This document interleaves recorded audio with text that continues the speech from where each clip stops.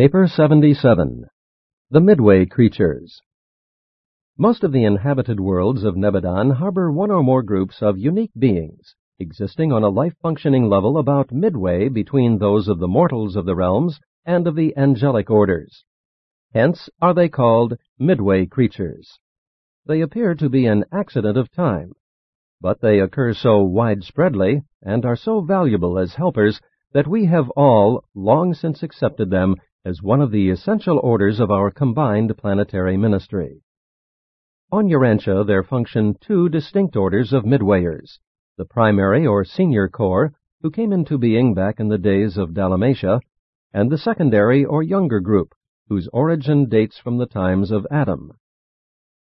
1. The primary midwayers. The primary midwayers have their genesis in a unique interassociation of the material and the spiritual on Urantia. We know of the existence of similar creatures on other worlds and in other systems, but they originated by dissimilar techniques. It is well always to bear in mind that the successive bestowals of the sons of God on an evolving planet produce marked changes in the spiritual economy of the realm, and sometimes so modify the workings of the interassociation of spiritual and material agencies on a planet as to create situations indeed difficult of understanding. The status of the 100 corporeal members of Prince Caligastia's staff illustrates just such a unique interassociation. As ascendant Morantia citizens of Jerusalem, they were supermaterial creatures without reproductive prerogatives.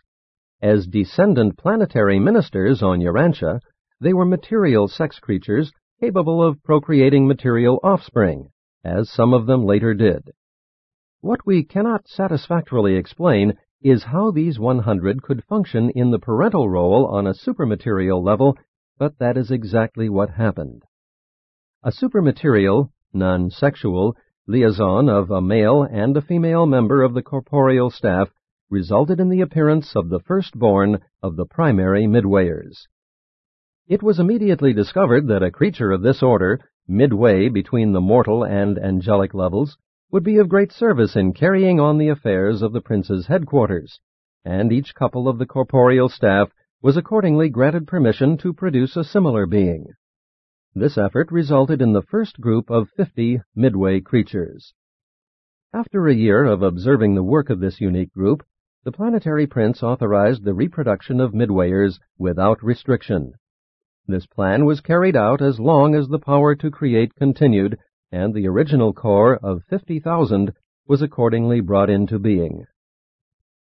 A period of 1/2 year intervened between the production of each midwayer, and when 1,000 such beings had been born to each couple, no more were ever forthcoming. And there is no explanation available as to why this power was exhausted upon the appearance of the 1,000th offspring. No amount of further experimentation ever resulted in anything but failure. These creatures constituted the intelligence corps of the prince's administration. They ranged far and wide, studying and observing the world races and rendering other invaluable services to the prince and his staff in the work of influencing human society remote from the planetary headquarters. This regime continued until the tragic days of the planetary rebellion, which ensnared a little over 4/5 of the primary midwayers. The loyal corps entered the service of the Melchizedek receivers, functioning under the titular leadership of Van until the days of Adam. 2. The Nodite race. While this is the narrative of the origin, nature, and function of the midway creatures of Urantia, the kinship between the two orders, primary and secondary, makes it necessary to interrupt the story of the primary midwayers at this point in order to follow out the line of descent from the rebel members of the corporeal staff of Prince Caligastia from the days of the planetary rebellion to the times of Adam. It was this line of inheritance which, in the early days of the Second Garden, furnished 1/2 of the ancestry for the secondary order of midway creatures. The physical members of the prince's staff had been constituted sex creatures for the purpose of participating in the plan of procreating offspring embodying the combined qualities of their special order united with those of the selected stock of the Andan tribes. And all of this was in anticipation of the subsequent appearance of Adam. The life carriers had planned a new type of mortal, embracing the union of the conjoint offspring of the prince's staff with the first-generation offspring of Adam and Eve. They had thus projected a plan envisioning a new order of planetary creatures, whom they hoped would become the teacher-rulers of human society. Such beings were designed for social sovereignty, not civil sovereignty. But since this project almost completely miscarried, we shall never know what an aristocracy of benign leadership and matchless culture Urantia was thus deprived of. For when the corporeal staff later reproduced, it was subsequent to the rebellion and after they had been deprived of their connection with the life currents of the system. The post-rebellion era on Urantia witnessed many unusual happenings. A great civilization, the culture of Dalmatia, was going to pieces. The Nephilim, Nadites, were on earth in those days, and when these sons of the gods went in to the daughters of men, and they bore to them, their children were the mighty men of old, the men of renown. While hardly sons of the gods, the staff and their early descendants were so regarded by the evolutionary mortals of those distant days. Even their stature came to be magnified by tradition. This, then, is the origin of the well-nigh universal folk tale of the gods who came down to earth, and there with the daughters of men begot an ancient race of heroes. And all this legend became further confused with the race mixtures of the later appearing Adamites in the second garden. Since the 100 corporeal members of the prince's staff carried germ plasm of the andonic human strains, it would naturally be expected that, if they engaged in sexual reproduction, their progeny would altogether resemble the offspring of other andonite parents. But when the 60 rebels of the staff, the followers of Nod, actually engaged in sexual reproduction, their children proved to be far superior in almost every way to both the Andonite and the Sangic peoples. This unexpected excellence characterized not only physical and intellectual qualities, but also spiritual capacities. These mutant traits appearing in the first Nodite generation resulted from certain changes which had been wrought in the configuration and in the chemical constituents of the inheritance factors of the andonic germ plasm. These changes were caused by the presence in the bodies of the staff members of the powerful life maintenance circuits of the Satania system. These life circuits caused the chromosomes of the specialized Urantia pattern to reorganize more after the patterns of the standardized Satania specialization of the ordained Nebadon life manifestation. The technique of this germ plasm metamorphosis by the action of the system life currents is not unlike those procedures whereby Urantia scientists modify the germ plasm of plants and animals by the use of X-rays. Thus did the Nodite peoples arise out of certain peculiar and unexpected modifications occurring in the life plasm which had been transferred from the bodies of the Andonite contributors to those of the corporeal staff members by the Avalon surgeons. It will be recalled that the 100 Andonite germplasm contributors were in turn made possessors of the organic complement of the tree of life, so that the Satania life currents likewise invested their bodies. The 44 modified Andonites who followed the staff into rebellion also mated among themselves and made a great contribution to the better strains of the Nodite people. These two groups, embracing 104 individuals who carried the modified Andonite germplasm, constitute the ancestry of the Nodites, the 8th race to appear on Urantia. And this new feature of human life on Urantia represents another phase of the outworking of the original plan of utilizing this planet as a life modification world, except that this was one of the unforeseen developments. The pure-line Nodites were a magnificent race, but they gradually mingled with the evolutionary peoples of Earth, and before long great deterioration had occurred. 10,000 years after the rebellion, they had lost ground to the point where their average length of life was little more than that of the evolutionary races. When archaeologists dig up the clay tablet records of the later-day Sumerian descendants of the Nodites, they discover lists of Sumerian kings running back for several thousand years. And as these records go further back, the reigns of the individual kings lengthen, from around 25 or 30 years up to 150 years and more. This lengthening of the reigns of these older kings signifies that some of the early Nadite rulers, immediate descendants of the prince's staff, did live longer than their later-day successors, and also indicates an effort to stretch the dynasties back to Dalmatia. The records of such long-lived individuals are also due to the confusion of months and years as time periods. This may also be observed in the biblical genealogy of Abraham and in the early records of the Chinese. The confusion of the 28-day month, or season, with the later introduced year of more than 350 days is responsible for the traditions of such long human lives. There are records of a man who lived over 900 years. This period represents not quite 70 years, and such lives were regarded for ages as very long. 70 years and 10, as such a lifespan was later designated. The reckoning of time by the 28-day month persisted long after the days of Adam. But when the Egyptians undertook to reform the calendar, about 7,000 years ago, they did it with great accuracy, introducing the year of 365 days. 3. The Tower of Babel. After the submergence of Dalmatia, the Nadites moved north and east, presently founding the new city of Dilmun as their racial and cultural headquarters. And about 50,000 years after the death of Nod, when the offspring of the prince's staff had become too numerous to find subsistence in the lands immediately surrounding their new city of Dilmun, and after they had reached out to intermarry with the Andinite and Sangic tribes adjoining their borders, it occurred to their leaders that something should be done to preserve their racial unity. Accordingly, a council of the tribes was called, and after much deliberation, the plan of Bablat, a descendant of Nod, was endorsed. Bablat proposed to erect a pretentious temple of racial glorification at the center of their then-occupied territory. This temple was to have a tower, the like of which the world had never seen. It was to be a monumental memorial to their passing greatness. There were many who wished to have this monument erected in Dilmun, but others contended that such a great structure should be placed a safe distance from the dangers of the sea, remembering the traditions of the engulfment of their first capital, Dalmatia. Bablat planned that the new buildings should become the nucleus of the future center of the Nadite culture and civilization. His counsel finally prevailed, and construction was started in accordance with his plans.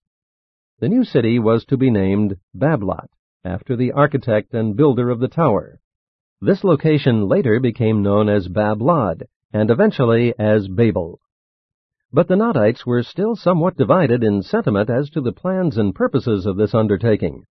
Neither were their leaders altogether agreed concerning either construction plans or usage of the buildings after they should be completed. After 4½ years of work, a great dispute arose about the object and motive for the erection of the tower. The contentions became so bitter that all work stopped. The food carriers spread the news of the dissension, and large numbers of the tribes began to foregather at the building site. 3 differing views were propounded as to the purpose of building the tower. 1. The largest group, almost one-half, desired to see the tower built as a memorial of Nadite history and racial superiority.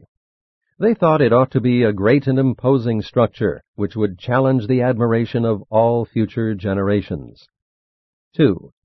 The next largest faction wanted the tower designed to commemorate the Dilmun culture. They foresaw that Bablat would become a great center of commerce, art, and manufacture. 3. The smallest and minority contingent held that the erection of the tower presented an opportunity for making atonement for the folly of their progenitors in participating in the Caligastia rebellion. They maintained that the tower should be devoted to the worship of the Father of all, that the whole purpose of the new city should be to take the place of Dalmatia, to function as the cultural and religious center for the surrounding barbarians. The religious group were promptly voted down. The majority rejected the teaching that their ancestors had been guilty of rebellion. They resented such a racial stigma. Having disposed of one of the 3 angles to the dispute, and failing to settle the other 2 by debate, they fell to fighting. The religionists, the non-combatants, fled to their homes in the south, while their fellows fought until well nigh obliterated. About 12,000 years ago, a second attempt to erect the Tower of Babel was made.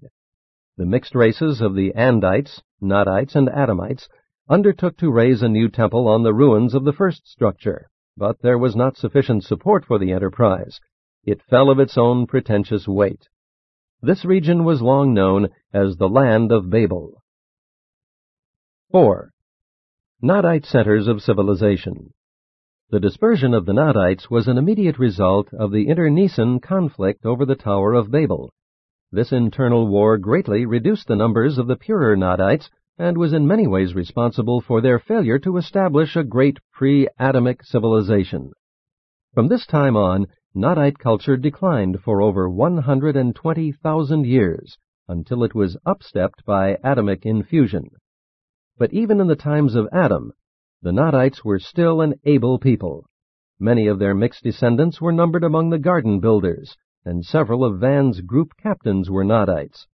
Some of the most capable minds serving on Adam's staff were of this race. 3 out of the 4 great Nodite centers were established immediately following the Bablot conflict. 1. The Western or Syrian Nodites. The remnants of the nationalistic or racial memorialists journeyed northward, uniting with the Andanites to found the later Nodite centers to the northwest of Mesopotamia. This was the largest group of the dispersing Nodites, and they contributed much to the later appearing Assyrian stock. 2. The Eastern or Elamite Nodites. The culture and commerce advocates migrated in large numbers eastward into Elam, and there united with the mixed Sangic tribes. The Elamites of 30 to 40,000 years ago had become largely Sangic in nature, although they continued to maintain a civilization superior to that of the surrounding barbarians.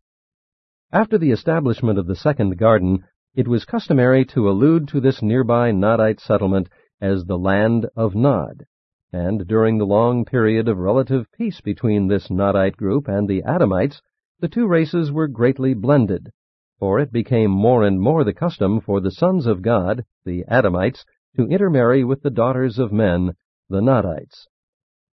3. The Central or Pre-Sumerian Nodites. A small group at the mouth of the Tigris and Euphrates rivers maintained more of their racial integrity. They persisted for thousands of years, and eventually furnished the Nodite ancestry which blended with the Adamites to found the Sumerian peoples of historic times. And all of this explains how the Sumerians appeared so suddenly and mysteriously on the stage of action in Mesopotamia. Investigators will never be able to trace out and follow these tribes back to the beginning of the Sumerians, who had their origin 200,000 years ago after the submergence of Dalmatia. Without a trace of origin elsewhere in the world, these ancient tribes suddenly loom upon the horizon of civilization with a full-grown and superior culture, embracing temples, metalwork, agriculture, animals, pottery, weaving, commercial law, civil codes, religious ceremonial, and an old system of writing. At the beginning of the historical era, they had long since lost the alphabet of Dalmatia, having adopted the peculiar writing system originating in Dilmun. The Sumerian language, though virtually lost to the world, was not Semitic. It had much in common with the so-called Aryan tongues. The elaborate records left by the Sumerians describe the site of a remarkable settlement which was located on the Persian Gulf, near the earlier city of Dilmun. The Egyptians called this city of ancient glory Dilmat, while the later Adamized Sumerians confused both the first and second Nodite cities with Dalmatia and called all three Dilmun.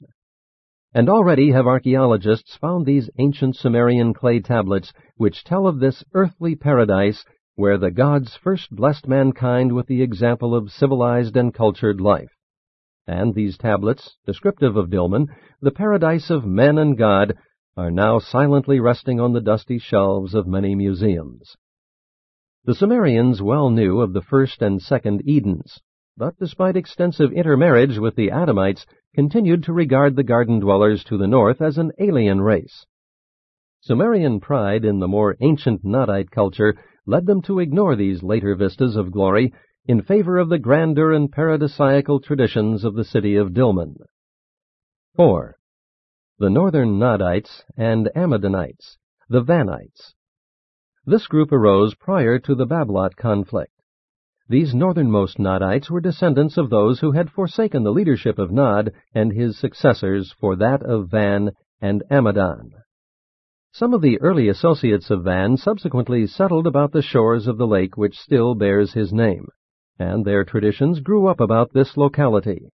Ararat became their sacred mountain, having much the same meaning to later-day Vanites that Sinai had to the Hebrews. 10,000 years ago, the Vanite ancestors of the Assyrians taught that their moral law of 7 commandments had been given to Van by the gods upon Mount Ararat. They firmly believed that Van and his associate Amadon were taken alive from the planet while they were up on the mountain engaged in worship. Mount Ararat was the sacred mountain of northern Mesopotamia, and since much of your tradition of these ancient times was acquired in connection with the Babylonian story of the flood, it is not surprising that Mount Ararat and its region were woven into the later Jewish story of Noah and the universal flood. About 35,000 B.C., Adamson visited one of the easternmost of the old Vanite settlements to found his center of civilization. 5. Adamson and Ratta. Having delineated the Nodite antecedents of the ancestry of the secondary Midwayers, this narrative should now give consideration to the Adamic half of their ancestry, for the secondary Midwayers are also the grandchildren of Adamson, the firstborn of the violet race of Urantia. Adamson was among that group of the children of Adam and Eve who elected to remain on earth with their father and mother. Now, this eldest son of Adam had often heard from Van and Amadon the story of their highland home in the north, and sometime after the establishment of the second garden, he determined to go in search of this land of his youthful dreams.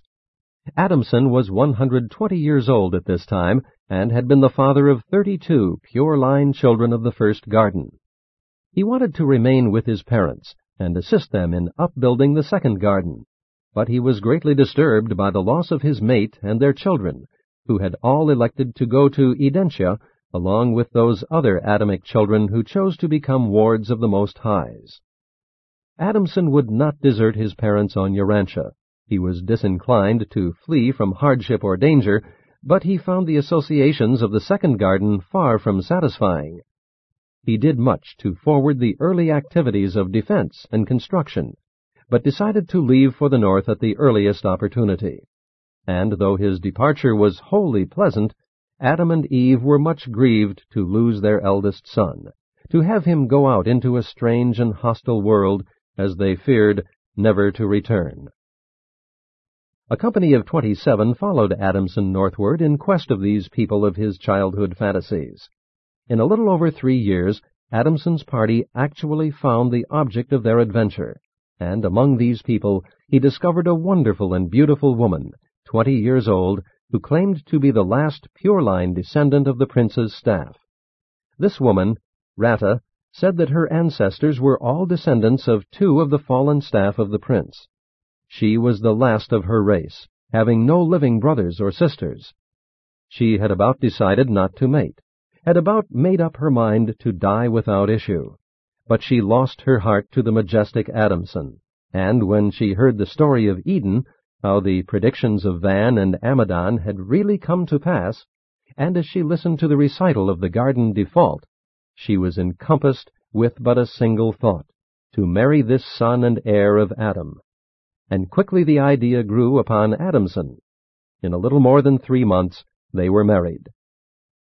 Adamson and Ratta had a family of 67 children. They gave origin to a great line of the world's leadership. But they did something more. It should be remembered that both of these beings were really superhuman.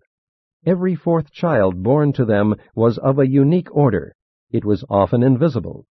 Never in the world's history had such a thing occurred. Ratta was greatly perturbed, even superstitious, but Adamson well knew of the existence of the primary Midwayers, and he concluded that something similar was transpiring before his eyes.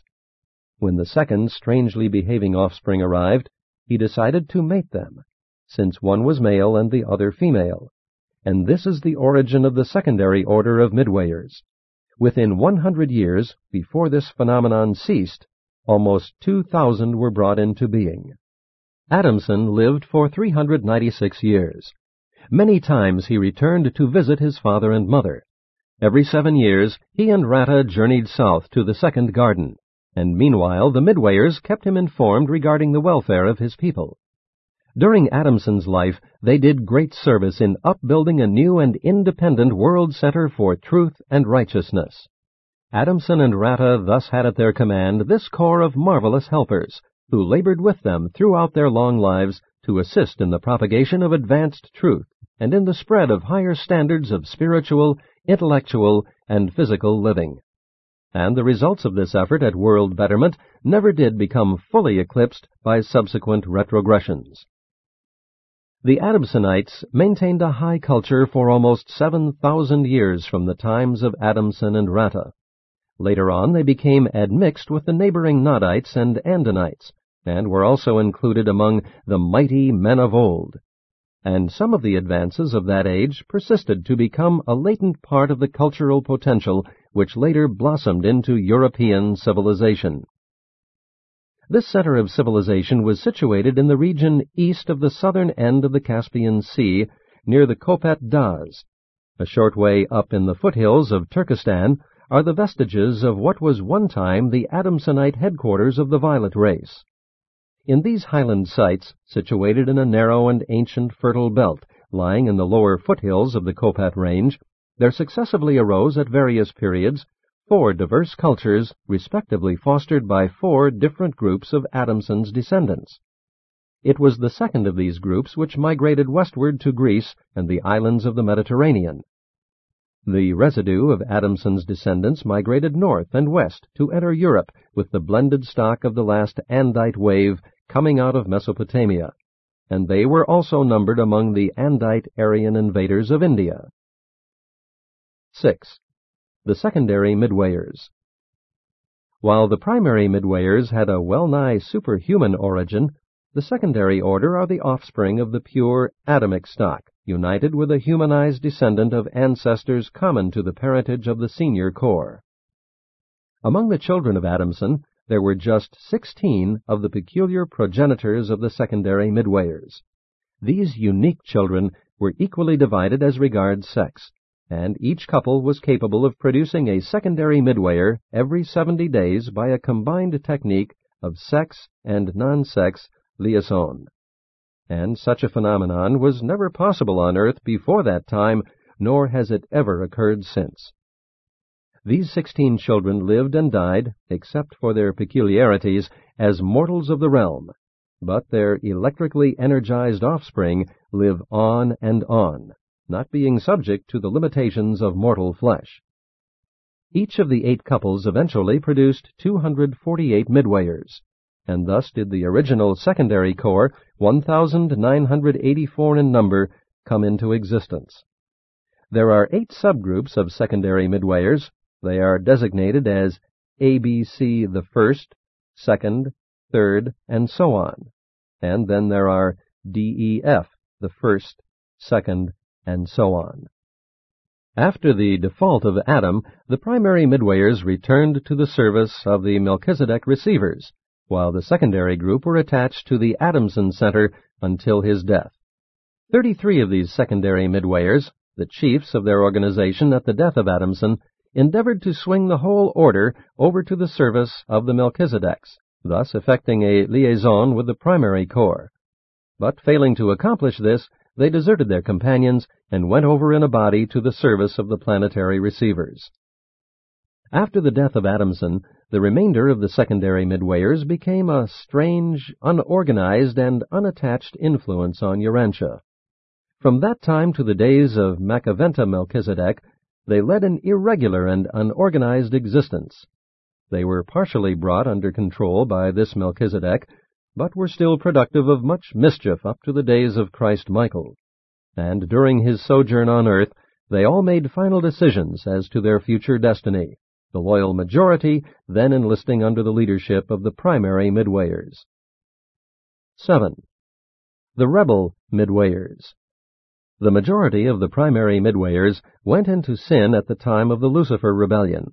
When the devastation of the planetary rebellion was reckoned up, among other losses, it was discovered that of the original 50,000, 40,119 had joined the Caligastia secession.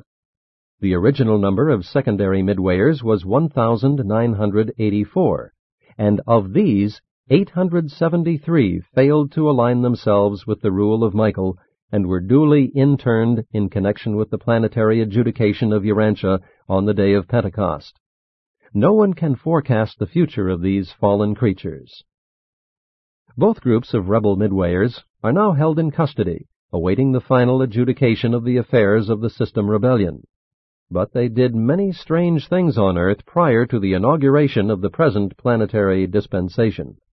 These disloyal Midwayers were able to reveal themselves to mortal eyes under certain circumstances, and especially was this true of the associates of Beelzebub, the leader of the apostate secondary Midwayers. But these unique creatures must not be confused with certain of the rebel cherubim and seraphim who also were on earth up to the time of Christ's death and resurrection. Some of the older writers designated these rebellious Midway creatures as evil spirits and demons, and the apostate seraphim as evil angels. On no world can evil spirits possess any mortal mind subsequent to the life of a paradise bestowal son. But before the days of Christ Michael on Urantia, before the universal coming of the thought adjusters and the pouring out of the Master's Spirit upon all flesh, these rebel Midwayers were actually able to influence the minds of certain inferior mortals and somewhat to control their actions. This was accomplished in much the same way as the loyal Midway creatures function when they serve as efficient contact guardians of the human minds of the Urantia Reserve Corps of Destiny at those times when the adjuster is, in effect, detached from the personality during a season of contact with superhuman intelligences. It is no mere figure of speech when the record states, "And they brought to him all sorts of sick peoples, those who were possessed by devils, and those who were lunatics." Jesus knew and recognized the difference between insanity and demoniacal possession, although these states were greatly confused in the minds of those who lived in his day and generation. Even prior to Pentecost, no rebel spirit could dominate a normal human mind, and since that day, even the weak minds of inferior mortals are free from such possibilities. The supposed casting out of devils since the arrival of the Spirit of Truth has been a matter of confounding a belief in demoniacal possession with hysteria, insanity, and feeble-mindedness. But just because Michael's bestowal has forever liberated all human minds on Urantia from the possibility of demoniacal possession, do not imagine that such was not a reality in former ages. The entire group of rebel Midwayers is at present held prisoner by order of the Most Highs of Edentia. No more do they roam this world on mischief bent.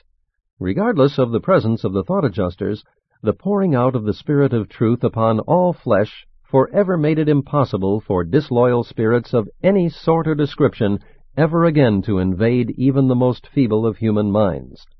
Since the day of Pentecost, there never again can be such a thing as demoniacal possession.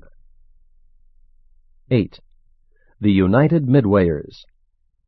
At the last adjudication of this world, when Michael removed the slumbering survivors of time, the Midway creatures were left behind, left to assist in the spiritual and semi-spiritual work on the planet. They now function as a single corps, embracing both orders and numbering 10,992. The United Midwayers of Urantia are at present governed alternately by the senior member of each order. This regime has obtained since their amalgamation into one group shortly after Pentecost. The members of the older or primary order are generally known by numerals. They are often given names such as 1, 2, 3, the first, 4, 5, 6, the first, and so on. On Urantia, the atomic Midwayers are designated alphabetically in order to distinguish them from the numerical designation of the primary Midwayers. Both orders are non-material beings as regards nutrition and energy intake, but they partake of many human traits and are able to enjoy and follow your humor as well as your worship. When attached to mortals, they enter into the spirit of human work, rest, and play. But midwayers do not sleep, neither do they possess powers of procreation. In a certain sense, the secondary group are differentiated along the lines of maleness and femaleness, often being spoken of as he or she. They often work together in such pairs. Midwayers are not men, neither are they angels. But secondary midwayers are in nature nearer man than angel. They are, in a way, of your races, and are therefore very understanding and sympathetic in their contact with human beings. They are invaluable to the seraphim in their work for and with the various races of mankind, and both orders are indispensable to the seraphim who serve as personal guardians to mortals. The United Midwayers of Urantia are organized for service with the planetary seraphim in accordance with innate endowments and acquired skills in the following groups. 1. Midway Messengers. This group bear names. They are a small corps and are of great assistance on an evolutionary world in the service of quick and reliable personal communication. 2. Planetary Sentinels. Midwayers are the guardians, the sentinels of the worlds of space. They perform the important duties of observers for all the numerous phenomena and types of communication which are of import to the supernatural beings of the realm. They patrol the invisible spirit realm of the planet. 3. Contact Personalities. In the contacts made with the mortal beings of the material worlds, such as with the subject through whom these communications were transmitted, the midway creatures are always employed. They are an essential factor in such liaisons of the spiritual and the material levels. 4. Progress Helpers. These are the more spiritual of the midway creatures, and they are distributed as assistants to the various orders of seraphim who function in special groups on the planet. Midwayers vary greatly in their abilities to make contact with the seraphim above and with their human cousins below. It is exceedingly difficult, for instance, for the primary midwayers to make direct contact with material agencies. They are considerably nearer the angelic type of being, and are therefore usually assigned to working with and ministering to the spiritual forces resident on the planet. They act as companions and guides for celestial visitors and student sojourners, whereas the secondary creatures are almost exclusively attached to the ministry of the material beings of the realm. The 1,111 loyal secondary midwayers are engaged in important missions on Earth. As compared with their primary associates, they are decidedly material. They exist just outside the range of mortal vision and possess sufficient latitude of adaptation to make at will physical contact with what humans call material things. These unique creatures have certain definite powers over the things of time and space, not excepting the beasts of the realm. Many of the more literal phenomena ascribed to angels have been performed by the secondary midway creatures. When the early teachers of the gospel of Jesus were thrown into prison by the ignorant religious leaders of that day, an actual angel of the Lord by night opened the prison doors and brought them forth. But in the case of Peter's deliverance after the killing of James by Herod's order, it was a secondary midwayer who performed the work ascribed to an angel. Their chief work today is that of unperceived personal liaison associates of those men and women who constitute the planetary reserve corps of destiny. It was the work of this secondary group, ably seconded by certain of the primary corps, that brought about the coordination of personalities and circumstances on Urantia, which finally induced the planetary celestial supervisors to initiate those petitions that resulted in the granting of the mandates making possible the series of revelations of which this presentation is a part. But it should be made clear that the midway creatures are not involved in the sordid performances taking place under the general designation of spiritualism. The midwayers at present on Urantia, all of whom are of honorable standing, are not connected with the phenomena of so-called mediumship, and they do not ordinarily permit humans to witness their sometimes necessary physical activities or other contacts with the material world as they are perceived by human senses. 9. The permanent citizens of Urantia. Midwayers may be regarded as the first group of the permanent inhabitants to be found on the various orders of worlds throughout the universes, in contrast with evolutionary ascenders like the mortal creatures and the angelic hosts. Such permanent citizens are encountered at various points in the Paradise Ascent. Unlike the various orders of celestial beings who are assigned to minister on a planet, the Midwayers live on an inhabited world. The seraphim come and go, but the Midway creatures remain and will remain, albeit they are nonetheless ministers for being natives of the planet, and they provide the one continuing regime which harmonizes and connects the changing administrations of the seraphic hosts. As actual citizens of Urantia, the Midwayers have a kinship interest in the destiny of this sphere. They are a determined association, persistently working for the progress of their native planet. Their determination is suggested by the motto of their order: "What the United Midwayers undertake, the United Midwayers do." Although their ability to traverse the energy circuits makes planetary departure feasible to any Midwayer, they have individually pledged themselves not to leave the planet prior to their sometime release by the universe authorities. Midwayers are anchored on a planet until the ages of settled light and life. With the exception of 123 the First, no loyal Midway creatures have ever departed from Urantia. 123 the First, the eldest of the primary order, was released from immediate planetary duties shortly after Pentecost. This noble Midwayer stood steadfast with Van and Amadon during the tragic days of the planetary rebellion, and his fearless leadership was instrumental in reducing the casualties in his order.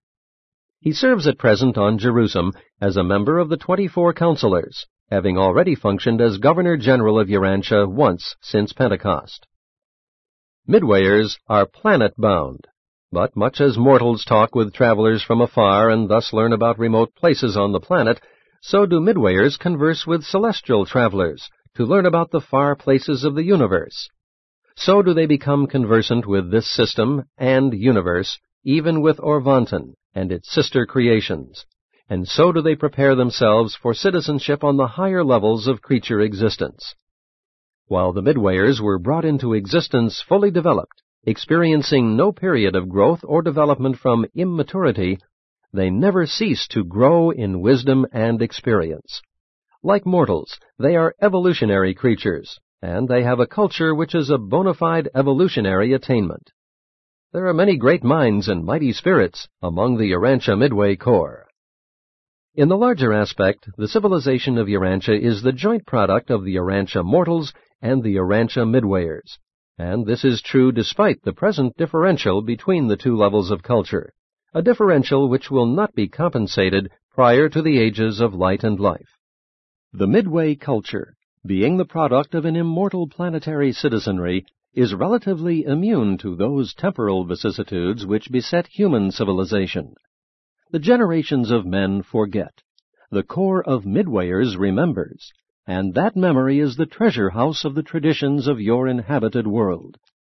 Thus does the culture of a planet remain ever present on that planet, and in proper circumstances, such treasured memories of past events are made available, even as the story of the life and teachings of Jesus has been given by the Midwayers of Urantia to their cousins in the flesh. Midwayers are the skillful ministers who compensate that gap between the material and spiritual affairs of Urantia which appeared upon the death of Adam and Eve. They are likewise your elder brethren, comrades in the long struggle to attain a settled status of light and life on Urantia. The United Midwayers are a rebellion-tested corps, and they will faithfully enact their part in planetary evolution until this world attains the goal of the ages, until that distant day when in fact peace does reign on earth, and in truth is there goodwill in the hearts of men.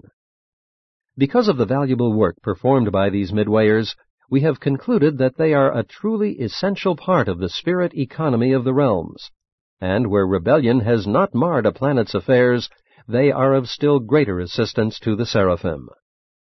The entire organization of high spirits, angelic hosts, and midway fellows is enthusiastically devoted to the furtherance of the Paradise Plan for the progressive ascension and perfection attainment of evolutionary mortals, one of the supernal businesses of the universe, the superb survival plan of bringing God down to man, and then by a sublime sort of partnership, carrying man up to God and on to eternity of service and divinity of attainment, alike for mortal and midwayer. Presented by an Archangel of Nebadon.